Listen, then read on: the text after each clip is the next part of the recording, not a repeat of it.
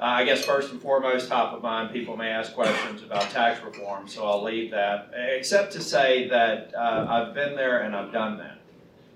In fact, probably the only person in Congress who's actually been there and done it in a leadership position. And this is a time for us to be bold. It's a time for us to make many people angry at the concept, but happy with the result. As a leader, I had to have a lot of people trail into my office and say, we love what you're doing except for a righteous exemption or exception. You cannot possibly take that bait. You have to build a model that makes sense. You have to model it against various sectors and industries. You have to know that there are more winners than losers, and there will be some losers in terms of the tax obligation. But generally, all of them are winners in terms of the economic impact. And so when I get into the discussion around tax reform, I tell everybody, I think the decisions around the tax are really not that difficult, right? You've got your corporate tax rate target. You've got how you smooth that out for capital deploying pass-through entities. You've got some sense of what you want to do for the middle income and working family bracket to begin that process that needs to continue. That's not the hard part. Then you figure out the offsets. That's when you get into the army of people who will come down there and say, just, we love you getting rid of all these exemptions and exceptions, except for ours. The hard part is having people remain focused on what happens if you do it right. And I would argue that North Carolina in 2013, beginning in 2011, continuing into 2013, has done it better than anyone else. And if anybody's got a better example in this great United States, I'd love to see it. It's sustainable. It created a $2 billion balance in a zero rainy day fund over the course of 2 years. The other policies retired $2.7 billion of debt to the federal government as a result of our unemployment obligations.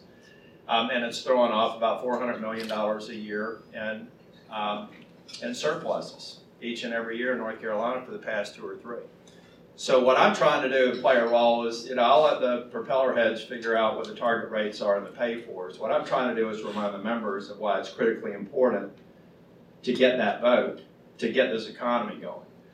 About half the market's probably already factored in some movement on tax reform, half hasn't.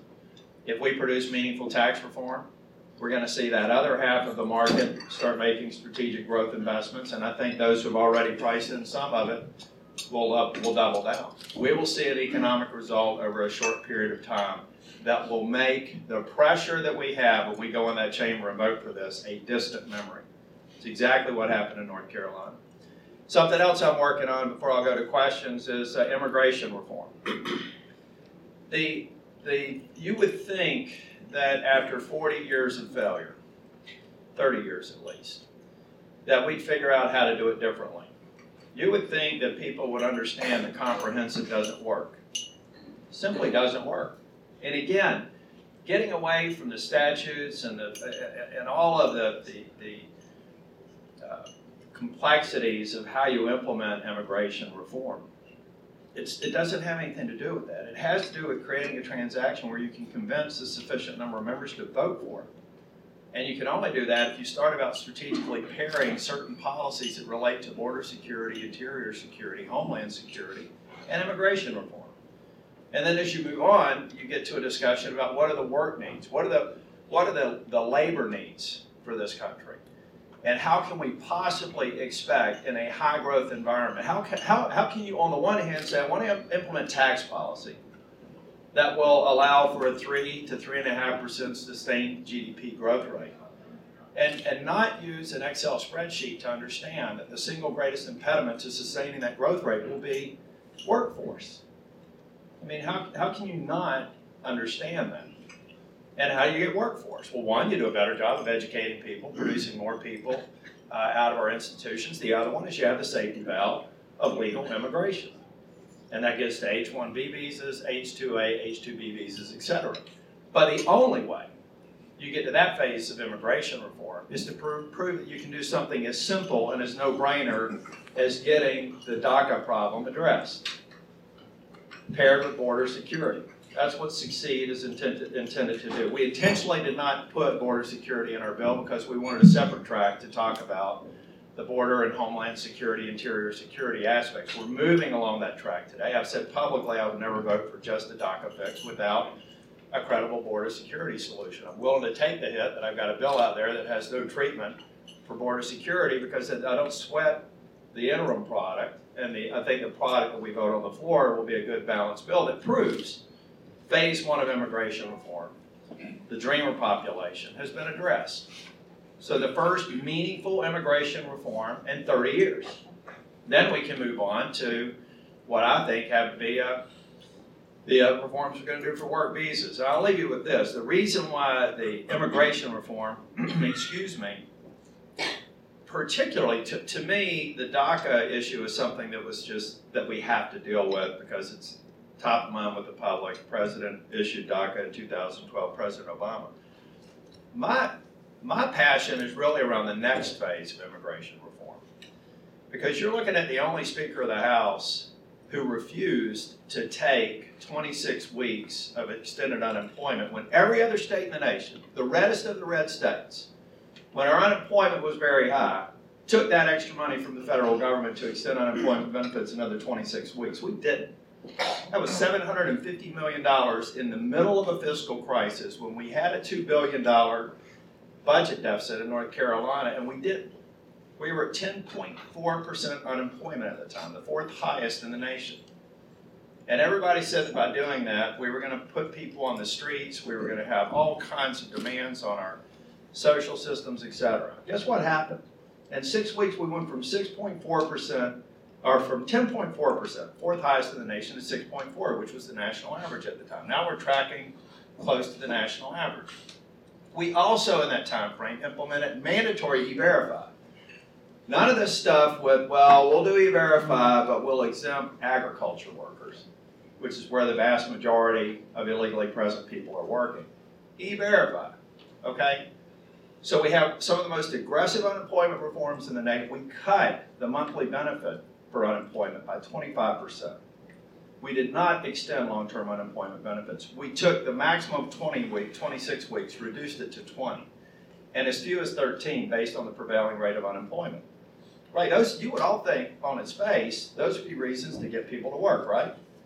Then why do I still have job needs that are not being met in agriculture, in hospitality, in building? Why? Because we don't have the resources, either because they're not qualified or not interested. And so I would say to anybody who's hypothetically dealt with these issues at the state level, they should talk to people who have practically done it. And then they would see that those workforce needs are there, and H-1B visa programs, 2A, 2B, J-1, EB-5, go down the alphabet soup of visa programs are a critical part of what we need to provide the labor base to sustain our growth once we get our act right with tax reform and we continue to build on good results with regulatory reform. And those are two things that I'm working on. I'm working on a few others. I'm on Senate Armed Services Committee, but I don't have to be smart on Senate Armed Services because I have Robert Wilkie. And what an extraordinary person to have in our office. But we got a lot of issues, but I'm happy to cover anything on the landscape. My committee's of jurisdiction. I'm on Senate Armed Services, Veterans Affairs, Judiciary, Banking, and Aging. And happy to talk about any of those. Happy to take your questions.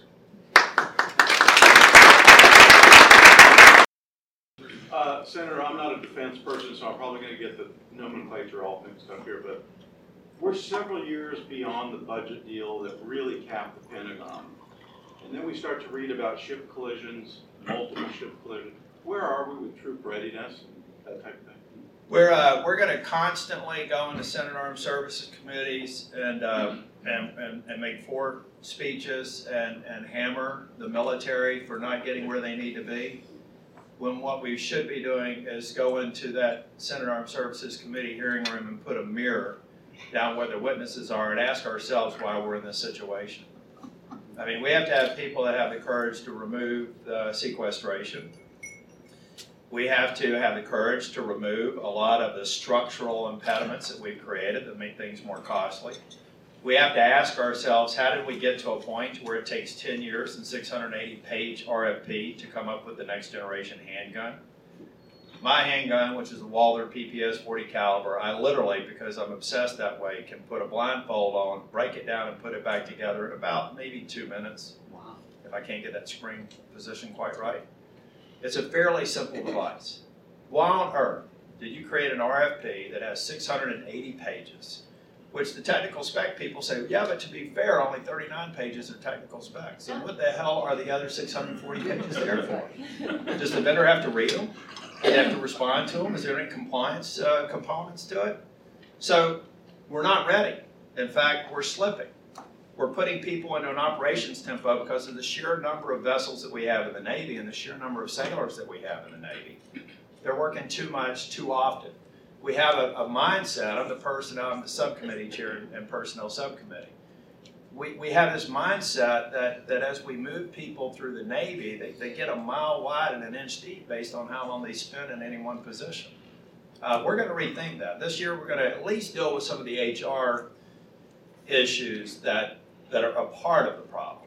There were probably human error mistakes made, but you need to look at what the root causes were. Were they really incompetent, or were these series of events that led up to it? But we've got a lot of work to do. We've also got to recognize that many of the problems that the Department of Defense and the military are dealing with come from one of two categories. Things that we've done that are disablers, or things that they've done. What they do a lot of times is they've gotten into this mentality, they've been there for so long, that they have these practices in place that because they've been there so long, they think they're a congressional mandate, when they're actually a self-inflicted wound. There are these series of policies that have added and added and added, and they need to go through a kind of regulatory reform process, a lean design, a Six Sigma process, to go back and say, what's the minimum steps necessary to produce this outcome with the highest degree of quality? That sort of basic thinking is generally not in Congress, absolutely not in Congress, and it's certainly no evidence on a systemic basis in the Department of Defense or any of the other agencies in my mind. Yes, Scott. Well, Senator, I wanted to say, thanks for coming this morning and congratulations on that profile piece yesterday. I love the focus on outcomes and results, but kind of with that as the background, could you just give your view today on the senatorial committee and how you see in a year or so the challenge? Yeah. Well, that was a podcast. That article came from a podcast that I did on Monday night, and I don't think it's bragging if it's true. I would defy anybody, all these true conservative, whether they're a member or they're some talking head on conservative talk radio, I defy any of them to come up with a stack of bills that I can come up with that I've ratified as speaker that are sound conservative policies. So when I hear somebody call me a rhino, that's why I decided to come up with, I am a rhino. I'm a Republican in need of outcomes, and I've produced a lot of them. And so, sit me around a table with people that, we'll be fair, just maybe only a third of what I did. We'll sit around the table and how we did it. But that's the reality, whether it's tax reform, judicial reform, Second Amendment, pro-life. So I feel very strongly that people need to buy into this point. Be for outcomes. You want to be a talking head, that's great. But if you haven't produced a result, I'll guarantee you'd have never been hired by me at Price Waterhouse or at IBM. Right? Now, speaking of results, 2018. I think that if we produce tax reform, we're going to have an extraordinarily good year next year. I think we're going to see the green shoots of economic activity that are going to make people forget about all the sausage making that we've done over the last 9 months. We've had some great results. The arbitration rule the other night was another good example of it. All of the resolutions of disapproval, all the actions the president's taken around regulatory reform. We get tax reform done. We've got a good product that I think people will buy. And I think that puts us in play in as many as 8 or 10 states next year. Those happen to be the 10 states that Trump won, 5 of which were by 17 points or more. And at least half of those states, the president is still doing very, very well. And I think he can do well in others if we get this lift of tax reform done. If we don't get tax reform done, for those of you who are Game of Thrones fans, winter is coming. The Ice Walkers are going to breach the wall, and you better have one of those shards of glass that can kill some of them, because they're going to kill a lot of you. We just have to be realistic about that. I, for one, am bullish on the idea that we're going to get tax reform done. And we're going to see a kind of a maturing, shall I say, of the relationship between the two branches up and down Pennsylvania Avenue. If we do that, I think we're going to have a good year. I think we're going to have a good, we've already got a good pipeline of candidates running in states. I think Arizona became a different narrative this week. I think we're going to produce an outcome that will make that state a likely keep for Republicans, and we've got to focus on Nevada and keep Dean Heller, who's an extraordinary member of the Republican conference. But all of that is going to hinge on the outcome for tax reform. And it doesn't have to be a 9 on a scale of 1 to 10. If it's a 4 or a 5 on a scale of 1 to 10, the first phase of tax reform, you will see significant positive growth as a result of that, and I think we can build on that. Okay. And then 2020 will be even worse because it won't be a favorable year or maps. I'll be running that year. It'll be the most expensive race in U.S. history. It'll probably cost about $150 million. It's a purple state. Corey will probably be just shortly behind that. And those will be the two target states in 2020. So we'll be the Jeff Flake and Dean Heller of the 2020 cycle. But it'll be a problematic map, which is why we have to work so hard to make the very best out of this cycle because of the nature of the maps in play. Senator, real quick, last question then. Do you see with some of the announcements of people retiring that are centrist, do you see the rising of a third party becoming possible in 2020? I hope not. See, the problem, to me, I had somebody ask me about a month or so ago, I had press say, with all this, I mean, don't you believe we need to get to a point where we're more bipartisan here? I said, we haven't been bipartisan for a couple of 100 years. Why should we start now? As an institution, I think it's inherently undemocratic to just have this sort of universal pink skies and happy flowers. We agree on everything because that means that we're necessarily moving away from our ideological worldviews. I believe in transactional bipartisanship. That's why I believe that immigration reform can be done if you look at it in terms of a transaction. I believe in transactional bipartisanship.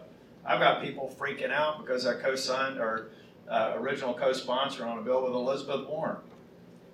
Why? Because it happened to be for military families.